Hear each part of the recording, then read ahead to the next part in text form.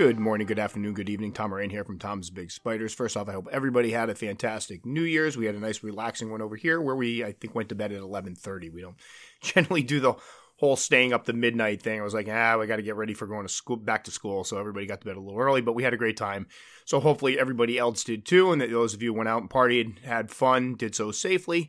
To kick this one off, I just want to cover a couple things that popped up recently quite a bit that I've gone over before, but they bear repeating. And number one, it's getting to be my busy time of year where I'm going to have limited time to do the Tom's Big Spider stuff. I mean, I will still continue to put out the videos, the podcasts I've been pretty consistent with. I've been very consistent with. I've been shocked, honestly. And that will continue, but sometimes the correspondence, it becomes difficult to answer all the questions and emails and stuff I have coming my way. So just to give you an example, the other day I sat down to do messages. There were 175 comments on YouTube to answer. There were 15 emails, which as I started answering a couple, 3 more came in.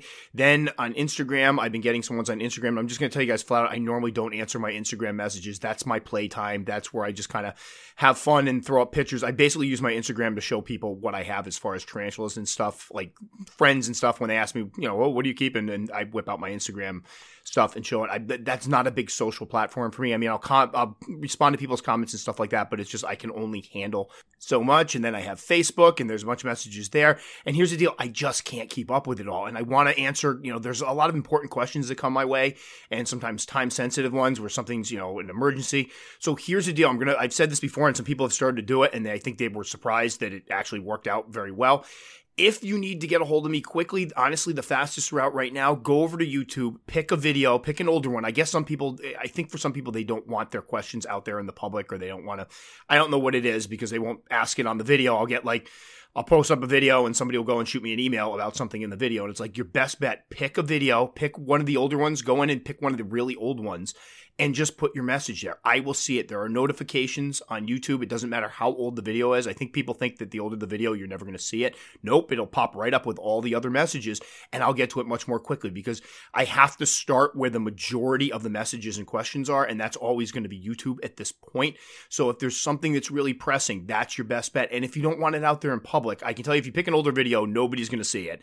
And if you don't want it out there in public, just at the end of our conversation, just say, could you please delete this? I'll delete the comment. It's easy enough. But that's going to be like, as we're going ahead, that's my contingency plan, so I can get a hold of people or answer some of these questions. Because what's happening is, the other day I received an email, and again, it was over the holiday break. I was trying to have some fun too.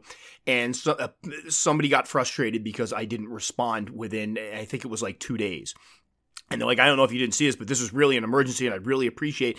And I'll tell you, there's some times where I look at stuff like that, and it's like, all right, I have a life. I have stuff that I do. I do my best to get back to everybody, but it's become impossible. So I do the best I can. So if you have something, if there's somebody in a stress, a death curl, something going on, you have mites, whatever, there are some things that come up that, are time sensitive. Please feel free to hop over, pick an old video, and post there. That's what the best I can do. And I had somebody just respond to me that I just responded to their thing, and they're like, I can't believe this actually worked. And I said, do you want me to delete it? And they're like, no. So that's moving ahead, the best way to get a hold of me. I know I would love to be able to answer everything on every social media platform I'm on. I would love to go through all the Instagram comments and have Instagram comments, and then bounce over to Facebook, and then bounce over to my email, then bounce over to my website, then bounce over to YouTube. There's just not enough time in the day. The other day we threw on, just to give you an idea, and I hope this doesn't come across as whiny or complaining. It's not, but I do want to continue to answer questions. And I've made it very clear, if I ever got to a point where I thought I couldn't do that anymore, then I'd probably shut down shop, because that's kind of what I'm here for. But there's only so much I can do. So the other day we do over the Christmas break, we watch a Lord of the Rings marathon. I put on the extended editions, the ones that are like 4 hours long. And we put on the third of the movie, The Return of the King. And anyway, I'm a huge geek. Anyway, the movie's like 4 hours long. I spent the entire time answering emails and comments and everything. So just to give people an idea, it's a lot of work. And again, I'm not putting this forward to be a jerk. I'm putting it forward only because I think people get disappointed sometimes when they contact me, and I get overwhelmed. And sometimes I get things like, hey, I just picked up this species and I have it coming. Could you please tell me how to set it up? And it's getting to the point where it's like, no, I can't. Like, I have videos out there. If you've watched all the videos and everything, that's the information I have, I don't have time for that as much anymore. So again, I apologize. I don't want to start this off in negative. It's not a negative thing. I just like to be very transparent with what's going on over here, so it never gets to the point where people are feeling upset because they think I'm ignoring them. It's nothing to do with that. It's just I can only do so much in a day, and especially with work. Summer it's a little easier because obviously I have a lot of time off, and that's usually where I'm able to get to just about everything. But I have to stick to things that I can get done quickly, and YouTube seems to be the place, the hub where I get the majority of traffic. So it's easier for just to drop one there and I'll get to it. The other thing that's been coming up a bit is people offering breeding loans. I just want to make it clear that I've got, I think, 5 different breeding projects I'm kind of working on right now. And I'll talk about this in a moment, but we just packed up 200 slings yesterday, and I reminded myself how time consuming breeding can be. So I'm booked up right now. The other thing is I like to buy my males outright. I'm not going to get into a whole thing about this, but again, I had another person offended because they said, "Hey, I'd love to do a breeding loan with you. Oh, I know you have a female here. I got the male. Let's do it." And I said no, and they were upset. It's easier for me to buy males when I want them outright. I'm not into I don't want to get into the stress of a breeding loan. Like if it doesn't go well, and I've had situations where I had one recently where I took a male, I bred it, the female ended up molting out, and the male ended up dying, and that was it. And I would have felt terrible if somebody was sitting there waiting for them. I'd rather just buy them outright and then not have to worry about the stress of it. There's other things too, but so if I will tell you that I don't do a lot of breeding loans. I usually just go buy them outright. So if you're asking, please don't take it offensively. And most people are really good. They're like, "Oh, okay, completely understand." And sometimes it comes down to, I just don't have the time for any other breeding projects. There's only so much I can do. I have the ones right now that we're going to be shipping off hopefully on Monday, if all goes well. It's been kind of a debacle, and I'll go into that in a moment. But I also have other ones I'm working on, and I have to make sure I have the time to not only deal with, hundreds of slings, but also my own collection.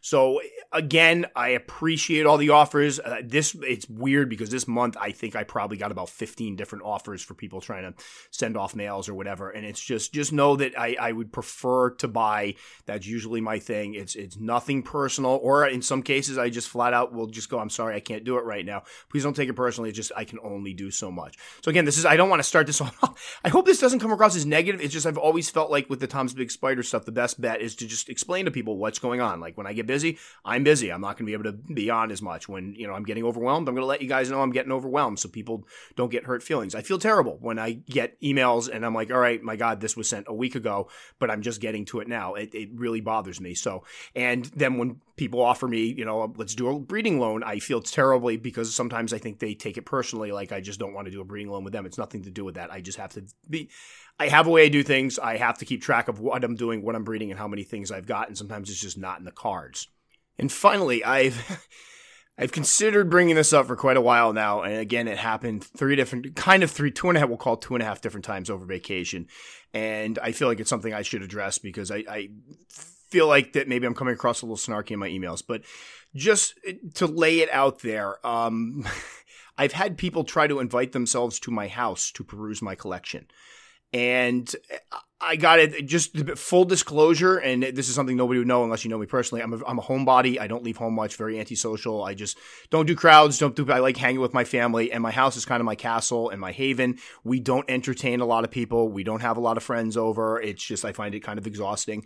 And I have to say, like, the thought of somebody coming into my home that I don't know very well is about the most stressful thing I can think of. Like, we've had anybody that entertains probably are like, "Wow, what a loser." But I'm not into huge, there's people that love having people, "Oh, let's have company over. Let's have your friend over from work." I'm not like that. I just want to hang with my kids, be myself, let it all hang out, not have to worry about stuff like that. And so I'm a very private person in that way. So I've had lately, a couple things that have happened is that people have been like, "Hey, I'm going to be in the area. You're in Connecticut, right? I would love to stop by and see your collection." That's a hard pass. Like you can probably hear I'm getting a little jacked up about it. I get that with the Tom's Big Spider stuff that my name's out there. Obviously, people see me on YouTube and hear my voice and everything, and I love interacting with everybody. I have people, a couple people over the years that we exchange text messages now because I feel like I trust them, and those are people I've gone back and forth with for many, many years. But I have a home, I have a family, I have young children. I quite frankly will just take it from the aspect. It'd be very irresponsible for me to just invite somebody that I've had two quick conversations with online, or in one case it was somebody I've never spoken to that was just basically, and it was scary because they knew the area, and it was like, hey, I'm going to be in this part of the state, which is right by you. Can I stop by? So I don't, again, I feel like I'm starting the new year in a negative way, and I hate doing that, but there's just some things I want to get off of my chest and out there at the beginning of the new year so we can kick things off, right. So that's going to be a no for me. Please don't invite yourself. This is a private residence. This is not a museum. Somebody's like, I want to go in and take pictures and record video. No, you're not coming. I mean, just imagine, honestly, coming to somebody's home and just saying, I want to take pictures. I know I have a big collection. I know that I'm online and everything, but I also really, really enjoy my privacy. I like having my privacy. So that's going to be a no. And please, if anybody's emailed me about it and if you're hearing this, it's nothing. I get it. And somebody brought up, I was talking to somebody else about it because somebody got really insistent about, oh, well, if this day wouldn't work or whatever, because I was like, I'm on vacation. I'm not going to be around. And they're like, well, I think Petco actually has the dark den and you can come and visit the dark den.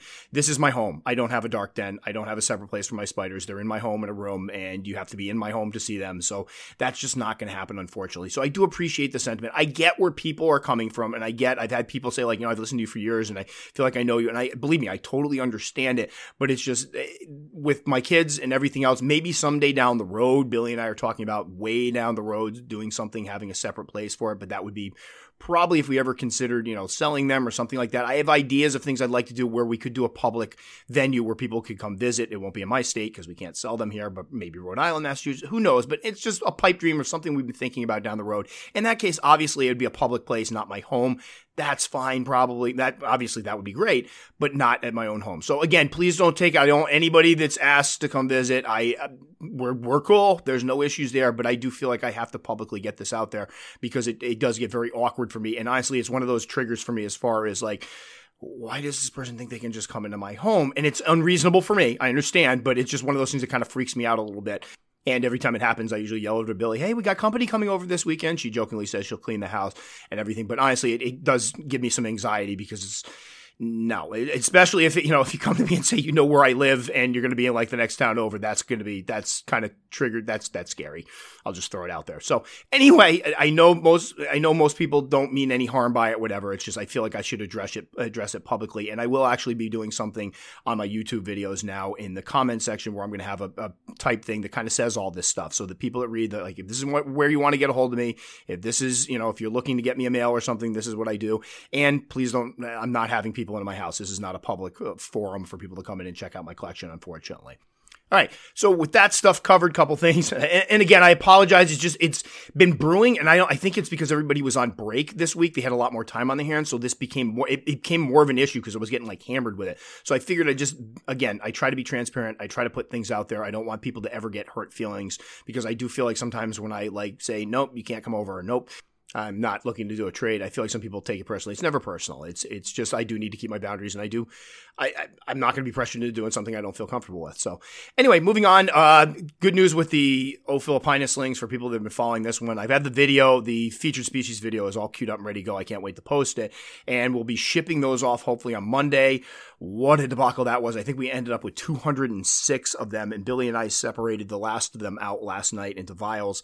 So they're all separated out. They have not yet eaten. I'm hoping to get a feed in them before I send them off, but sometimes it can take a little while. It's one of the things you don't hear about as much when you start doing breeding is the fact when you get those second instar slings. I think people think they immediately start eating, and they don't. I remember with my Hapalopus species Columbia larges, when I did those, I believe it was like 3.5 weeks before the first one ate. I was starting to freak out because it was my first batch of slings. I'm like, why aren't these things eating? So kind of like that beginner feeling when you get a tarantula and it's like, why isn't it eating? It took them quite a while to eat. So these guys haven't eaten yet, but we're going to try them again later today, which will be fun, feeding getting over 200 of them. And by fun, I mean absolutely not fun. But anyway, again, a reminder to folks who look to breed. It's a lot of work. It's time consuming. It's fun. It's incredibly rewarding when you look down and you're like, after you buy them for years, if you realize you produced your own, it's just the coolest feeling in the world. But then there's also that, oh my Lord, you're looking at this egg sack with all of these little babies in it. Like, oh my Lord, now I have to deal with all these. And it does take time. And lucky, I'm incredibly fortunate. Billy won't hear this because she never listens to the podcast. I don't blame her. Actually, it embarrasses me when she listens to the podcast. That's probably my fault. But she's been incredibly helpful. Like, I couldn't do this without her help. We sat there the other night while she was putting together the vials and doing everything and helping me wrangle the little baby spiders in and picking them up herself and everything. She's been amazing with that. I can't imagine trying to do it by myself. So those guys will be going out soon. They'll be going through Fear Not Tarantulas. Very excited about that because it'll be the first time I'm actually timing a video. So when the video comes out, they will be ready to order. There will hopefully be a code for it. And I will put it up here as well. I put it through the podcast as well so that people can grab it. Or I'll just post on Facebook. If I ship them on Monday, they'll probably arrive. Well, they're going to arrive Tuesday, and they'll probably be up Tuesday or Wednesday. And I don't want the podcast folks to miss out should, they sell quickly. So we'll figure something out. I'll post on Facebook for all you guys or something, give the code, because I do want, it's going to be up for like a week, and you're going to get a certain amount off. We're still talking about what it's going to be. I haven't finalized it yet. But thank you to people that have been listening to the podcast and watching the videos and who've been interested in this species because it's one of my favorites. So very excited to get that one out. And then we have some other, as I've already said, I've got several other breeding projects going. Those have been kind of exciting. The M. Caboclos, we tried pairing them again after waiting for an hour for the male to work painstakingly close to the female to the point where he was reaching out and he was stroking her leg, and then she went at him. So luckily I was there with the brush. We stopped her. He got away, but I'm not looking forward to doing that one again because it's like an hour of watching them move like molasses in January only to have the girl like all of a sudden jump on him. And it's kind of got that Jack in a Box effect where you're sitting there, you're almost numb. You're like so hyper focused on them, and then bam, she jumps. So hopefully we're able to get, I have two females, a larger one and a smaller one. I'm hoping one of them will take and get bred and I can keep the male out of it. So we'll be trying that again this weekend. Also have some Harpactira pulchripes that my buddy Charles sent me the mail for. I tried the other day. They sat there for an hour. There was zero interest with either of them. He had already previously jumped right in, got an insertion, but unfortunately when he sent her to me, and this was something he was aware of, and I had said she had been quite fattened up. I thought she might be in pre-molt, but she she paired with him. She ate a couple more times, and then of course she molted out before we got a sack. So hopefully this time around she's fattened up, ready to go. Hopefully we can get some interest there and get those going. Plus I have Phormictopus cancerides that we're going to be working with later on, and there's a couple other ones I don't want to talk about quite yet, although one I think I just talked about in a YouTube video. So anyway, a lot of breeding projects coming up on the horizon. Hopefully we get some babies out of them, and hopefully it goes a little more smoothly than this one, because with the Ophilipinus, I believe I bred them in mid-July, and of course they were ready to ship right over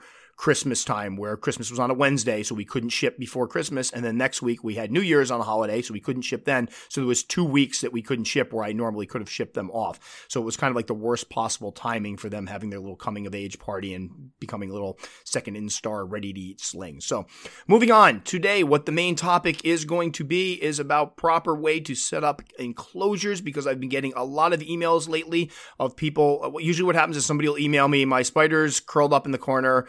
It's a fossorial species. It hasn't begun burrowing yet. I'm not sure what's wrong. And then the first thing I do is say, could you please send me some photos? And a lot of times what happens, I would say 8 out of 10 times we'll go with. 8 out of 10 times there's an issue with the way the enclosure is set up that's not necessarily conducive to that spider settling in quickly. I also get a lot of emails from people who are keeping the heavy webbing species like C. Cyanopubescens or the OBT that say, hey, I've had it in this enclosure for a month. There's been no webbing. Is my spider broke? Is there something wrong with it? And then we get pictures of the enclosure and we go, oh, there's the problem. So let's take a moment to talk about with this episode just how you should go about setting up a cage. And number one, please, and I implore people, do the research and set up your cage before your tarantula arrives. This is one of the biggest issues I've been finding lately, is that people are going online, ordering tarantulas. The tarantula's on its way. It's going to be there in a day. And then they go into panic mode and realize I haven't set up an enclosure yet. And I think some of us who have been in the hobby for a while, we can do that because, like, if you go into my garage right now, there are probably 200 possible types of enclosures you could use, different sizes, different makes, all already ventilated. I have cork bark everywhere. I have all the fixings. I can throw one together quickly, and I'm sure a lot of you out there are shaking your head. They can do the same thing at any given time. You order an arboreal on Tuesday night and it should arrive Wednesday, then you're able to go right out there and put together a cage. However, for people that are new to the hobby, it's very important that you do this research and set these things up ahead of time so that you don't get yourself in a situation where it's 2 weeks on and you contact Tom Moran from Tom's Big Spiders and he's telling you have to redo your enclosure because now it's going to be another week before that spider sets in. So the best tip, one tip I can give everybody, and again, if you're brand new to the hobby, this is important. And I know I've gotten a lot of emails lately from people who are getting into the hobby that haven't bought their first spider yet. They found my podcast, which is awesome. And first thing I can tell you, before you order your spider, find out what type of enclosure. I'd rather have an email. And again, I answer everything I get anyway. And these are the ones that seem to be time sensitive because unfortunately the tarantula is on its way and it's like, hey, Tom, it's on its way. Can you help me out? But it's easier if we could go back and forth before you set the enclosure up, before you do something that might not be conducive to that tarantula setting in, that might not be appropriate for the particular tarantula you're getting. So always do your research ahead of time. But here's one of the things. If you're getting a terrestrial species, I give almost all my terrestrials a hide. Those are kind of the easiest ones to set up. A hide with some fake foliage, although some of them won't need it. And I tell you, like, if you see videos of my Phormictopus, the hides are quickly buried up. They don't use their hides. They sit right out in the open. They usually chew the plants off of, I put the plastic plants, glue them onto the actual cork bark, and they usually chew those right off, and those are all mangled up. So there are some species, as you keep, tarantulas over time and try different species, you will find certain ones it's really not going to matter with. For another one, for example, my G. Rosea or G. Porteri, my old female, the queen, she has a cork bark hide in there. I think I'd seen her in it 3 times since I put it in there about 7-8 years ago. Never use it. It's just right out in the open. She's, doesn't move a lot. However, even if you read something like this, because I've had people go, oh, I saw that, your G. Porteri didn't use its hide, so I didn't put one in with mine. Always give them one to start off with. It doesn't hurt anything. Yeah, it's a couple extra bucks if you're buying the hide or whatever, but it always makes sense to give them that opportunity. And when you get a hide, it should be one of the things I notice people doing is they have like a 3-inch tarantula and they have this gigantic hide that's completely open and there's a lot of space in it. Tarantulas like to hide under kind of tighter things. So what you want to do is get a hide that's proportionate to the size of the tarantula you're keeping. So if you have a 3-inch spider, you're not going to want an 8-inch, giant piece of half pine tree, those like hubba huts or whatever they are in there, because both entrances, there's going to be 2 entrances, it's going to be completely open. They like to have a dark spot to hide in, and B, it's going to be too huge. So the spider might not even register that as being a viable hide because it's too open. They go in there, they're still getting the airflow. Their little hairs are telling them it's still an open space. Try to get something that is blocked off on one side. So you want the back side blocked off and open on the front. If you've purchased a larger hide or all you have is a larger hide on hand and you still want to use it, the trick is to put extra substrate in there and bury part of it. So if it's a cork bark, say half flat or half round, bury the back end of it so that there's an end to the tunnel, so there's not sunlight coming from both ends or light coming from both ends, and then plant it so that there's only a smaller space in between it. Give them a little room to squeeze in under there, but they'll dig it out and make it larger if they need it, but they'd rather have something a little smaller and tighter and more cozy than a giant vacuous tunnel that's open on both ends. So I've had pictures. That's one of the biggest things I see when people send me stuff. They're like, oh, I got a hide in there. And there's this giant hubba hut with this little teeny spider sitting next to it that's probably thinking this isn't even a hide. So that's something to be aware of when you're setting up the enclosures for terrestrials. The other thing is, if you want the heavy webbing and you have a heavy webbing species, pick an enclosure that has more depth. You don't want something super shallow because they will basically web all the way up to the top of the enclosure. And if it's a top opening one, if you're using like a Sterilite container or something like that, or a critter keeper, then they're going to web right up to that. So every time you pull the top off of that enclosure, it's going to rip the top off their house. So you want something with more depth. Furthermore, I'll get things like, and this is a big one I've had happen quite a few times. Hey, I got a C. Cyaneo pubescens. I've had it for 2 months. I heard this is a heavy webbing species, but I haven't seen mine web at all. It's just kind of hiding under its cork bark. And I'll say, can you send me pictures? Well, what they'll have is a barren enclosure with just some substrate and a piece of cork bark and no fake foliage or any webbing anchors for it to start its webbing with. Tarantulas need anchoring for their webbing. They generally won't just start webbing over top of a piece of cork bark, but if the piece of cork bark has some fake leaves, some fake, I mean, for the heavy webbing species, more is usually better. Stick some plants in there, fake plants, some little fake bushes, little whatever you can get to give them some anchor points for that webbing, because that's where they will start. You will notice I had somebody that messaged me not that long ago. They had their GBB for a year and it had done very little webbing at all. And I looked at the enclosure and I was like, oh, you need some anchor points in there. Try putting some things in there. So they went to Petco. They picked up some fake plants. They put it in there. A month later, I get an email with the same enclosure with all the fake plants that were just webbing everywhere. And the person was so excited. Like, you're right. I can't believe this. I just went and changed. They had another one too. They'd done very little webbing. I changed his enclosure. He started to web, or she, whatever it was. But that's one of the biggest issues. If you're not, and again, you're always going to have those oddball spiders that don't web. We always throw these absolutes out there like, every single GBB is going to web. I have seen instances where people have had GBBs that are in properly set up enclosures with lots of anchor points for the webbing that haven't webbed. It happens, but majority of the webbing species, if given the correct environment, will web up a great deal. The other one I get sometimes is versicolors will usually web themselves a little tunnel. I'll get a email from somebody saying, hey, my Versi's just, up in the corner. It's webbed a little bit of a tunnel around itself, but it hasn't done any webbing around the cork bark or the hide. We get pictures, and lo and behold, it's like one piece of cork bark leaned up against the side of the enclosure. There's no other cover. There's no other fake plants. And that's the other thing. They like the cover too. The fake plants not only supply anchor point, but make them a little more bold. They can go out and kind of adventure around because they have some cover.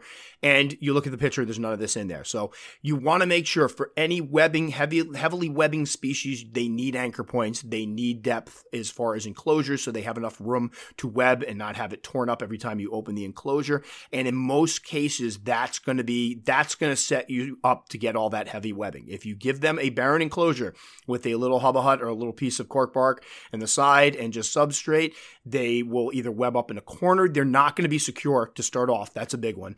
And they're going to probably take a long time to web, and in some cases not web at all, because they're not really going to settle into it. They're going to feel too exposed. So terrestrials are kind of the easiest of the ones, because the trick is to give them that little tight, cozy hide. Give them a second hide. That's another thing I've started doing more as I've gotten further into the hobby. And again, I have stuff on hand, and I get when people are just getting their first spiders. They don't always, you've just spent $40 on a spider. It's going to cost you another $50 for shipping, and then you get it home and some guy tells you got to go on Amazon and buy a bunch of pieces of cork bark that will cost you another $20 and stuff. I get it. I do. But you will start to accumulate this stuff as you get more into the hobby. And quite frankly, if you're getting into the hobby of keeping pets, they're animals you need to care for them. Sometimes it costs money. Like get dogs, cats, whatever you need. It's going to end up costing money to buy all the stuff you need for them. So just prepare to shell out more in the earlier part of the hobby. Most of us don't only end up getting one or two spiders anyway. And I'm assuming most of the people that are bothering to spend time listening to a 45-minute podcast on tarantulas are probably going to be buying more than one spider. Just know you'll start to accumulate this stuff. And I remember the beginning when I first started out, it would be a mad scramble every time I'd order something like, oh gosh, I don't have enough cork bark, or oh gosh, I'm out of sphagnum moss. I have so much of this stuff on hand now, I never get caught with my pants down as far as that's concerned. So again, invest early. You'll have this stuff later on, and it's all about making sure the spider is set up correctly, because one of the big emails, I'd say top 3 emails I get or questions I get is about why hasn't my spider settled in yet? I picked up my spider on Wednesday. It's in its enclosure. She's up in the corner. She's webbed around herself. She hasn't come down to the ground. What's up? And a lot of times it's due to the fact that tarantulas take time to settle in. You're dropping them in a new environment. They're going to feel exposed. They're going to feel vulnerable. They're going to feel scared and intimidated to go out and investigate. And that's made even worse when you don't set that enclosure up correctly. So if you drop a tarantula in to an enclosure that is just some dirt and a big old hubba hut in the corner, it's going to take longer for it to settle in. They're going to go to a spot where they feel the least exposed. And a lot of times that's going to be that upper corner where they can kind of squeeze themselves in, web around themselves. It's going to take them longer to settle in, start roaming, start setting up permanent residence, and start eating. So that leads to a lot of keeper stress. So that's why we're going over this, to make sure they're set up correctly. One of the things, ones that comes up quite a bit too, is fossorial species. There's a lot of information out there, and it will tell you you don't need to provide them with a hide or a burrow because they will make their own. Well, that's kind of yes and no. Yes, they will eventually make their own, but I will tell you right now that if you provide them with a hide to start off so that they can, have a home base to kind of hide and feel secure, they will dig a lot faster in most circumstances. There's always those outliers that don't care. So I always encourage everybody when setting up fossorial species, give them a hide. Give them 2 hides. Again, if you have the materials for it, give them one a couple different corners. Again, use a piece of cork bark, partially bury it, but give them a starter burrow. Take your fingers, jam them in there, make like a little starter hole. I use the back of a paintbrush sometimes. Again, you want it to be tight. You don't want this big vacuous area. You want them to immediately go under this thing, feel secure, web up. They'll probably web up the opening a little bit, and then they'll start their burrowing. So again, for fossorial species, don't skip out on the cover on the hides. They need them just as much as, if probably not more, so I have them use it more often than the terrestrials. Every once in a while you have an oddball, you'll put in a starter burrow and a hide, and they'll pick an opposite end corner and go in there. And I've had some luck with just giving them a starter burrow, but I will tell you, having that hide usually helps a lot more because it's going to be a nice dark place where if you just, usually with starter burrows, you like make a hole in one of the corners and they kind of scooch down into the corner and start webbing up in there. But even then, they sometimes feel exposed because the lights are on in the room. They feel like they're out there and everybody can see them. So giving them those starter burrows with the hides over them, I encourage everybody to do it. I've had 2 emails this week with people who said their fossorial species hadn't burrowed yet. They sent me pictures and it was just a fossorial hunkered up in the corner and there was no place for it to even start because it was completely exposed because there was no hide in there. So yes, hides for the fossorial species. Now in all my videos, I mention that when I do my husbandry videos, I always mention that even with the fossorial species, I put in these starter burrows. Again, more than one if you can afford it and you have the materials for it, but at least one. Give them a chance to, it gives them a chance to settle in much, much more quickly, and you won't have to make one of those panicked emails where it's been a month and my C. lividum is sitting right up in the corner and hasn't done any digging yet, because usually more often than not it helps. And again, it doesn't hurt to provide cover for them. So, and the cover goes with all types of tarantulas, whether it be fossorial, terrestrial, or arboreal. Make sure you give them cover.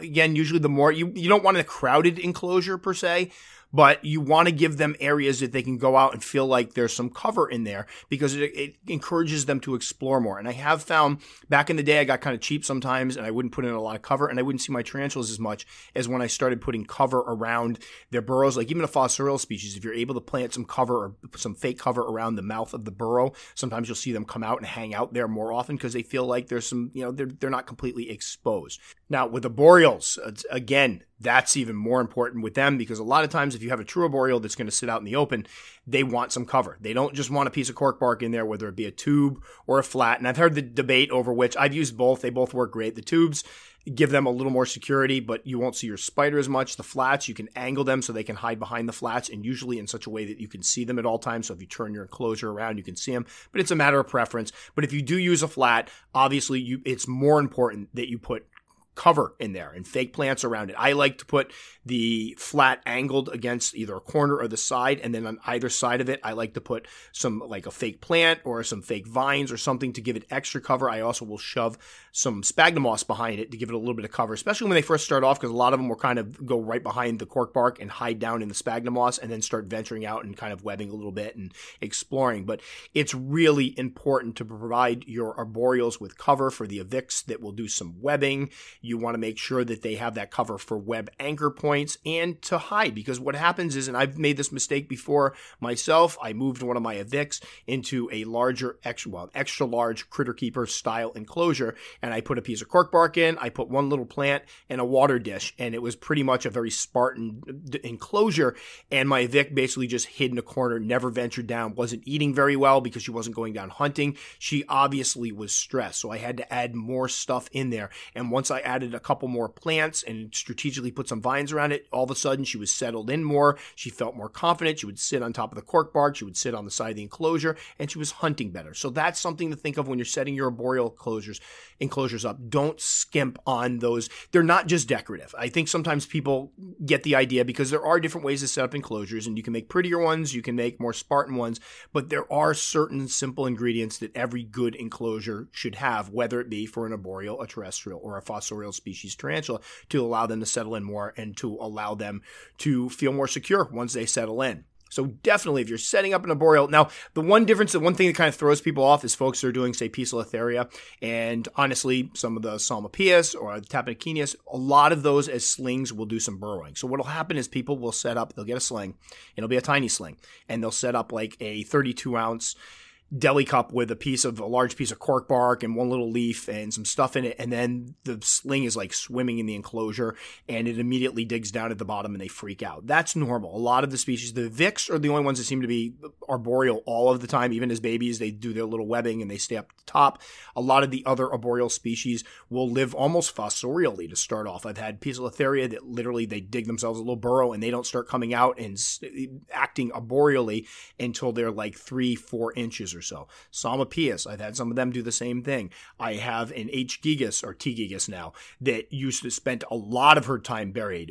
L. velocipes, or O. velocipes, that's another one that they kind of go both ways. I have one now, a female that is almost never out in the open. She has a den beneath the cork bark. She's webbed it up. She's put dirt curtains, and she hides in that all the time. So don't be startled if you see that behavior. It doesn't necessarily mean they're set up incorrectly. And depending on the size, that's just what they do. They live more fossorially or terrestrially during those early sling stages. Now, does that mean you shouldn't give them the opportunity to climb? No. When you set up the enclosure, put in a little more substrate than you normally would. Put the cork bark, tube or the cork bark flat in there. Shove some sphagnum moss behind it. They will use that to construct their dirt curtains and their cover, and then give them a little space to climb if they want to. Because I've had a couple oddballs that seem to come out from underneath the ground earlier on, and so you want to make sure you give them that alternative if they should want to take it. So again, basic stuff, and a lot of people are out there are probably like, duh, but I do have to, I have people come on that email me that listen to the podcast that are just getting into the hobby, and I do think these are some tips that sometimes people don't talk about, and there's a million different ways to set up enclosures, so we're not going to do... I'm not going into what you should use for a hide. I'm not going into what you should use. Should you use live plants? Should you use fake plants? Whatever. I would say somebody starting off, the easiest things to grab are cork bark for hides, and the fake, you can go online and buy the fake plants. I think Petco has them. There's a lot of different places to sell the fake plants. You can buy the vines. Zoomet or somebody makes the vines, and you can pluck for littler slings. You can pluck the leaves right off the vines and glue them onto the cork bark. You can buy, I've seen people use aquarium plants, whatever you need, but you need to make sure these guys start off in a situation where there's as much chance for them to have cover and settle in quickly without having to have them, wandering the enclosure or webbing up in a corner. I think that's really important. Would probably quell a lot of the emails I get with help, my spider hasn't settled in. And always keep in mind, again, and this is important to remember, it takes them time to settle in. I get a lot of, contact with people saying, all right, I picked this thing up Tuesday. It's now Friday. What's wrong with it? It hasn't adapted to its burrow yet. It hasn't started webbing. It can take time depending on the specimen. I've had instances where I've purchased 3 of the same exact spider from the same sack. 2 of them have gone ahead and burrowed and done their thing. One of them's hunkered down in the corner and hasn't done it yet. They all have individual personalities. They all have little individual quirky traits, and sometimes ones won't settle in as quickly as other ones. It doesn't mean it's time to panic yet. Also, if you've picked up one species and say, I've had this one before, well, I set up my GBB before and didn't give her a lot of plants and she did fine with webbing. Again, they're different. So you want to make sure you plan for the normal situation, the most common situation, which would be they're going to need anchor points to web, and you put that stuff in there. Again, it's like I talked about with my G. porteri. If I set up another G. porteri, just because this one doesn't use her hide doesn't mean I'm going to look at the other one and go, no, you know what? I'm not going to give you a hide because this one didn't use it. She may use it. We don't know. So always plan as if they're going to use them. It's not wasted materials. It still helps decorate the enclosure. It's, I don't think cork bark's so expensive that we can't afford to have a couple extra pieces in there. Like I said, with my Phormictopus, I think I've had one that actually uses its hide. Two of all the ones I keep use their hides. But you know what? I still provide hides for every one of them I rehouse. I lied there. I did have one that I rehoused recently that I needed to get out of its old enclosure. It needed a bigger enclosure, and the piece of cork bark that I thought was going to work didn't work, but I went back and added it later. And that's another thing. You can always go back and add stuff. It's just not as convenient, obviously. I just, again, talking with somebody who just had an OBT that hadn't done any webbing, and it was kind of, taking residence in an inconvenient spot where the top of the cover came off the enclosure. And I told the guy, listen, it's not convenient, but you're going to want to go in there and give it some hides and give it some foliage so they can start webbing and hiding in the meantime.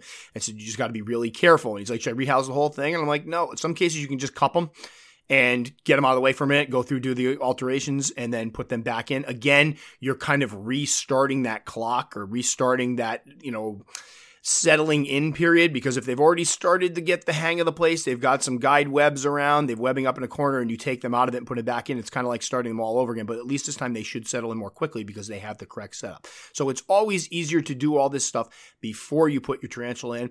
And finally, always include a water dish. I had somebody the other day tell me they talked to some big name breeder that said they don't need water dishes, and that's great. We've talked about this ad nauseum. Can they live without water dishes? Yes, we've proven they can live without water dishes, but I've had so many people tell me, man, I didn't give mine a water dish, and I put one in the other day, and it immediately ran over and started drinking. And that's what we want them to have, the opportunity to drink anytime they want to, not just when we provide them with water. Again, I had somebody actually argue, well, in real life, they're going to have stages where they can't get water, and then when it rains, they're going to drink. Yeah, but we shouldn't be trying to replicate the real life situation to the point where we're going to have them be thirsty. That doesn't make any sense. So like any animal you keep, you want to make sure they have access to water. So again, I'm a huge proponent of including water dishes. I include them from very early on. It can be difficult with ones that are in a vial, and let's throw that one out there because a lot of people will freak out and be like, I got mine in a vial and I can't fit one in. That's cool. People have done that since the beginning of time. But once they get to the point where you're moving into larger enclosures, 16-ounce deli cups, larger things like that, then you can usually fit one in. And I'll tell you, you'll be surprised at how many times you catch them drinking. So yes, on top of all of this, on top of providing them cover, on top of providing all of them, starter burrows and tight hides so that they're not, lost and swimming in the hides, definitely give them water dishes as well. That's another important part. And I personally think a crucial part of setting up any appropriate tarantula enclosure. So that about covers it. And again, I apologize for folks out there that are listening to this. They're like, dude, I've been in the hobby for 3 years. I know all this stuff now. But again, it's a reminder for myself too, because as much as I talk about these topics and people may brand them beginner topics or stuff they've already learned, I think a lot of us out there have done this before, where we've set up enclosures, we kind of throw it together real quickly, put the spider in, and then realize, crud, I could have done much better with that. So maybe it's just a little checklist, a little mental check to make sure that we're setting them up and doing the best job we can right off the bat. Again, I can name a few instances with the avicularia.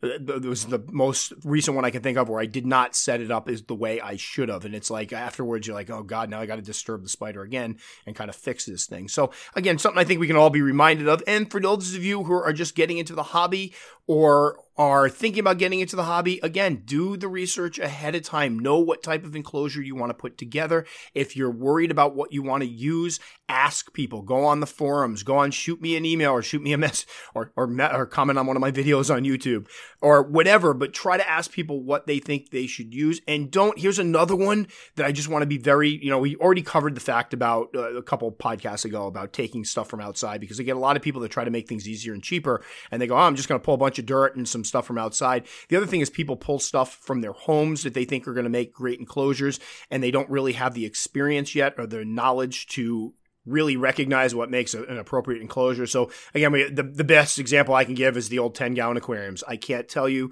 how many times I get an email that begins with something like, hey, Tom, I've been listening to your podcast and watching your videos. I have a 10-gallon aquarium sitting here, and I'm wondering what species of tarantula I should put in it.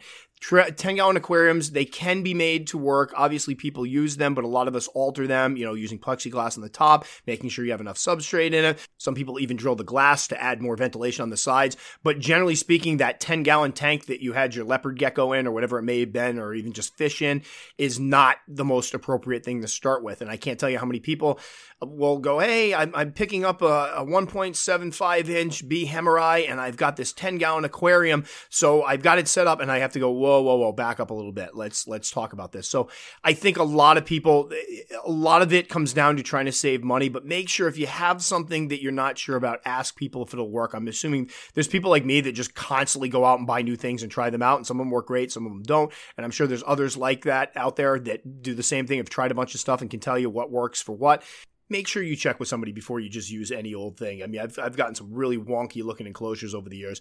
And some of them it's like, wow, never thought of that. It's really cool. And some of them it's like, okay, you need to get the spider out of there immediately. So make sure before, again, it's all about prep ahead of time, being able to reach out, ask people. There's a lot of people out there that know what they're doing. Shoot them an email or post something up on a forum. Hopefully people are kind to you. Again, people can be kind of jerks when they get out in the public, forums and stuff. But check ahead of time. Make sure it works. Make sure you're not using something that could potentially be, harmful or potentially deadly to your tarantula. So that will do it for this part. That was the brunt of it. So we have my little, my pleas for a new year to start it off, and I still feel bad. It's one of these things where I do a podcast like this where I kind of open up about some stuff, and then literally what happens is I do the podcast on a Saturday, and then I put it away, I save it, I put it away, and then I listen to parts of it again the next day. And there's been podcasts that I've gone back and listened to, and like, I'm not publishing this, and just because I don't ever want the wrong message to come across. And I'm hoping this is one of the ones where I'm thinking tomorrow I'm going to be listening to it. Like, should I post this up? But I do think those things need to be said. And as far as the enclosure stuff, I've been planning on doing something like this for a while. And I do want to do a video on this, which is one of the things that kind of spurred the idea as I'm starting to do notes for a video about how to properly set up the 3 different types of enclosures. And this came up. And plus I got a lot of people got tarantulas over the holidays. So I'm getting a lot of questions about setups. So I think it'd be a good topic to cover. One thing I do want to point to that's coming up pretty soon that I'm really excited about because it proves a point that I've been trying to make for several years. Billy and I sat down on, I think, the second to last New Year's Day or the day before New Year's Eve. I forget where it was. It was very recent. I'm losing my mind. Anyway, to finally rehouse my P Metallica Communal. Now, I'm trying to express this. I don't want people to think I was afraid of it. I'm in no way, shape, or form afraid of the Communal. However, when you're thinking about sticking your hand in an 8x8 by 12 inch cage with 7 P Metallicas, Poecilotheria species, of which they're usually a little jumpy, and the fact they're in a combined space, and the largest of the ones is 4.5 inches, the smallest being 4 inches. That's a pretty good size group in a small area. It did create some nervous energy, and I've explained before that when I have one of these big rehousings to do, I try to mull over every possibility of what could happen. It's like my motto has always been, plan for the worst, hope for the best. I always plan worst case scenario, and we talked about this, no joke. One shoots up my arm and ends up on my head. We actually talked about how to do it. I made Billy a special catch cup to help us so she didn't have to get too close to it because I don't want her being in danger. We talked about every contingency for this, hoping that it would be covered. And, if you don't want to hear any spoiler alerts, if you want to watch and see how it all unfolds, you can check it out. But so spoiler alert, it went great. It went perfectly fine. We actually did 7 of them in, I think, 12 minutes. And if you take out my talking and the fact that we paused for a minute to kind of show a couple of them on camera or whatever, it's more like 9 minutes. So like 1 minute per spider, they behave beautifully. The best part is you got to see them get a little, amped up and then calm down right into the enclosure. It went beautifully. I was so excited. We got done and we kind of looked at each other. Billy's been dreading it more than me. I think Billy doesn't spend as much time as I do around him, so I don't panic as much. Like if something bolts or something doesn't go exactly the way it's planned, I've seen just about everything. Knock on wood, I have not had one on me yet, but seen just about everything, so I know how to react. She doesn't. She's kind of on the periphery with the camera. Doesn't get as close to them. And with this one, as with all of my rehousings, Billy's goal is always to record it, but should something go wrong, she drops the camera immediately and she comes over and helps. That's the way it's always been. And it stinks, and it would stink in a case that, like with this, she'd put the thing down, we wouldn't have video of it. But honestly, I'd rather have a safe rehousing and have everybody in my home and all the spiders safe than to have the footage. I don't care about the footage that much. Like, oh, well, I don't get to throw it up on YouTube. I'm glad we did get it, though, because I had somebody the other day come on and they asked about P Metallica, and they said somebody told them they're incredibly jumpy and defensive and aggressive. And I'm like, listen, I've had 11 of them now, and I have not seen that at all. I've seen shy, little, sometimes a little photosensitive, but I haven't had, obviously every specimen's different. You get to watch me work with 7 of them that prove that point. So I'm glad because after last week's podcast where we talked a bit about people that are so afraid of keeping old world tarantulas, especially some of those Poecilotheria species, because of all the horror stories they've heard, I'm hoping that seeing this, again, I don't want to fill people with, I don't want to have people see this and go, oh, that's really easy, I can do that. I've done this for a while. I know how to read the body language. I think I do have, I think I have my rehousings pretty down pat, and a lot of it's due to experience. But to see that go that smoothly and see how calmly they act, even when a couple of them get a little jacked up, to see that, I think will be powerful for people to be like, you know what, I could get to this point. I'll continue to work on my rehousings. I'll work my way up there. I could definitely do this. And that's what I'm hoping. So I can't wait to we're going to go up later on in the attic. I got a green screen for Billy for Christmas. So I've been doing a slightly different intro for my videos that allow me to put videos in the background because I hate the fact it's just me. I don't want I'm not the focus of these videos. So as much as I can work tarantulas in, even when I'm on screen, the better. But I can't wait to go up there and talk about the fact that, yeah, for the guy last week that said those things are going to jump up, I think somebody said, you're crazy for working with those things are nasty. And I'm like, this is my rebuttal. Here you go. Check it. This is how nasty they are. 7 of them. 1, 2, 3, 4, 5, 6, 7. Right from one container to another. A tight container with bright lights on them. No problems whatsoever, except for one little spot where, if everybody's paying attention when I put this video up, I have a catch cup with the opening. It's a big bottle, and I go to open the end of the bottle, and it shoots out the other side of the bottle and almost goes around.